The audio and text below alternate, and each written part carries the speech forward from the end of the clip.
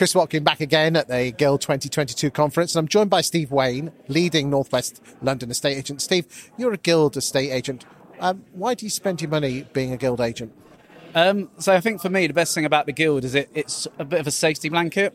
So I think going back to when COVID hit, they were there and they had all the answers, which as a small independent company, we just weren't sure on. I think for me, compliance is massive, and I think that's probably, for me, the strongest part of it. With the Guild, you always know what's going on. I think as an estate agent, you get very much wrapped in your own little world about your own, what's in front of you. And especially coming to an event like today, it just opens up your mind and, your ideas of where to go and gives you solutions to questions you didn't even know you needed answering. Can't say any fairer than that, can we? Anyway, Steve, what would you say to any agent who's thinking of becoming a Guild agent? Look, I think for certain agents which are small independents, it's a must. If you're a good agent in your area and you get the opportunity to be a Guild member, you need to go and take that step and go and join the Guild. Thank you for your time today, Steve. Always a pleasure.